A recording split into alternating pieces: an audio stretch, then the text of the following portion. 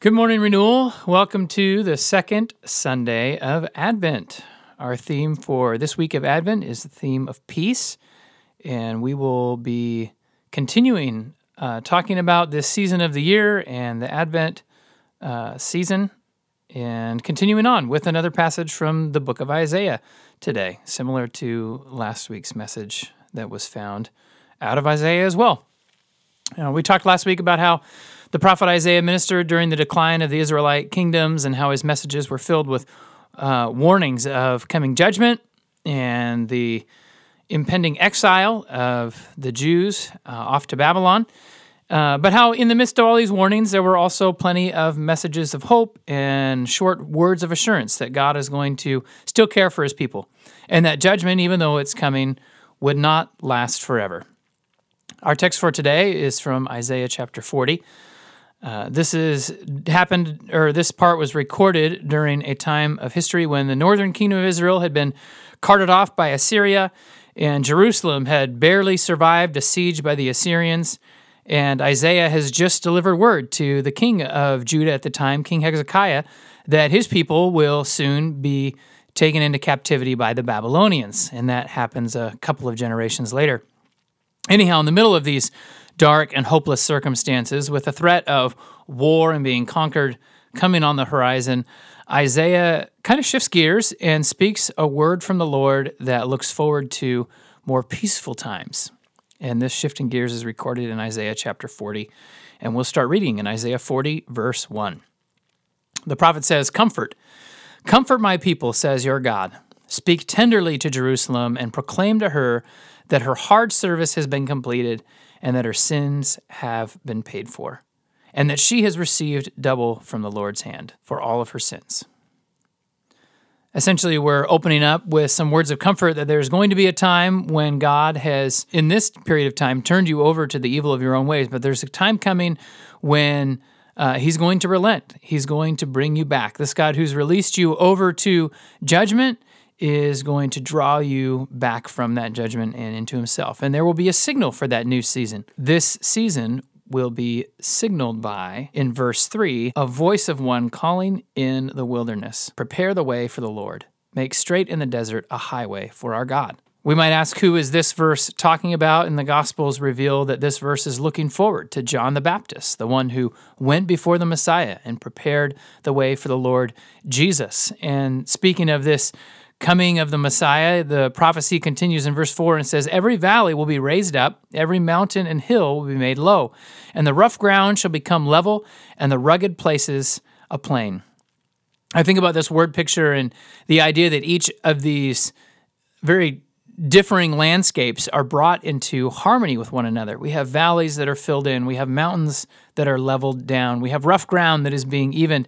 And I love this picture of geological features being kind of blended together and brought back into unity. I believe it points to the work of Christ, who is bringing all things into unity in himself. And so essentially the passage is saying that in the same way that the mountain and valley are leveled with each other, those who are at odds with one another and with God are going to be brought back together in him.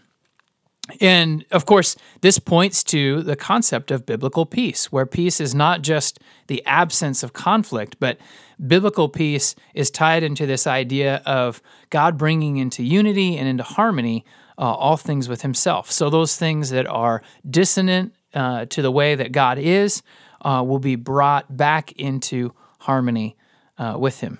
Those opposing people and forces to God right now that are active in our world will be judged and brought back into line with who he is. And so the prophecy continues in verse 5, says, "The glory of the Lord will be revealed, and all the people will see it together, for the mouth of the Lord has spoken." And you know, right here and throughout many of these prophecies in Isaiah, there are reminders that God is at work, that he is accomplishing and achieving what he set out to do, and that God is so committed to his dreams and his desires for humanity that despite their rebellion, despite their departure from the melody of his song, he is so committed to bringing everything back into harmony with himself, and he is going to do it. He's going to achieve it. You know, our theme for Advent this year has been from the 23rd Psalm, particularly the part where it says, though I walk through the valley of the shadow of death, I will fear no evil. And this is so convenient for me because this prophecy really ties itself into themes from the 23rd Psalm here at this point in verse 9. And so we'll pick up reading again down in verse 9. It says, "You who bring good news to Zion, go up on a high mountain. You who bring good news to Jerusalem, lift up your voice with a shout. Lift it up and do not be afraid. Say to the towns of Judah, here is your God." The prophecy is shifting. I talked about a change in the tone of Isaiah's messages, and for 39 chapters, he's gone on and on proclaiming judgment, and yet here in the 40th chapter, we finally have some good news. And I think, especially in this season of life and in light of the year that many of us have lived through, this is a great time to get some good news. I can't think of the last time that we had good news. And so here he says, let those who are proclaiming the news go up on the mountains and shout it, go out in the city and shout it. There is good news coming, let's proclaim it. Verse 10, he says, "See, because the sovereign Lord comes with power, and he rules with a mighty arm. See, his reward is with him, and his recompense accompanies him." And then verse 11, it says, "He tends his flock like a shepherd, and he gathers the lambs in his arms, and he carries them close to his heart. And he gently leads those who have young." Remember, the 23rd Psalm begins saying, "The Lord is my shepherd," and continues on saying, "Even though I walk through the valley of the shadow of death, I will fear no evil, for you are with me." And we weave that into this image of God as a shepherd found in Isaiah chapter 40. And we don't fear because God is with us, and he is carrying us in his arms like a lamb. He's carrying us not just in his arms loosely like something to be cast away, but he holds us close to his own heart. And he gently leads us and gives us guidance, even amongst those that he has given for us to have charge over.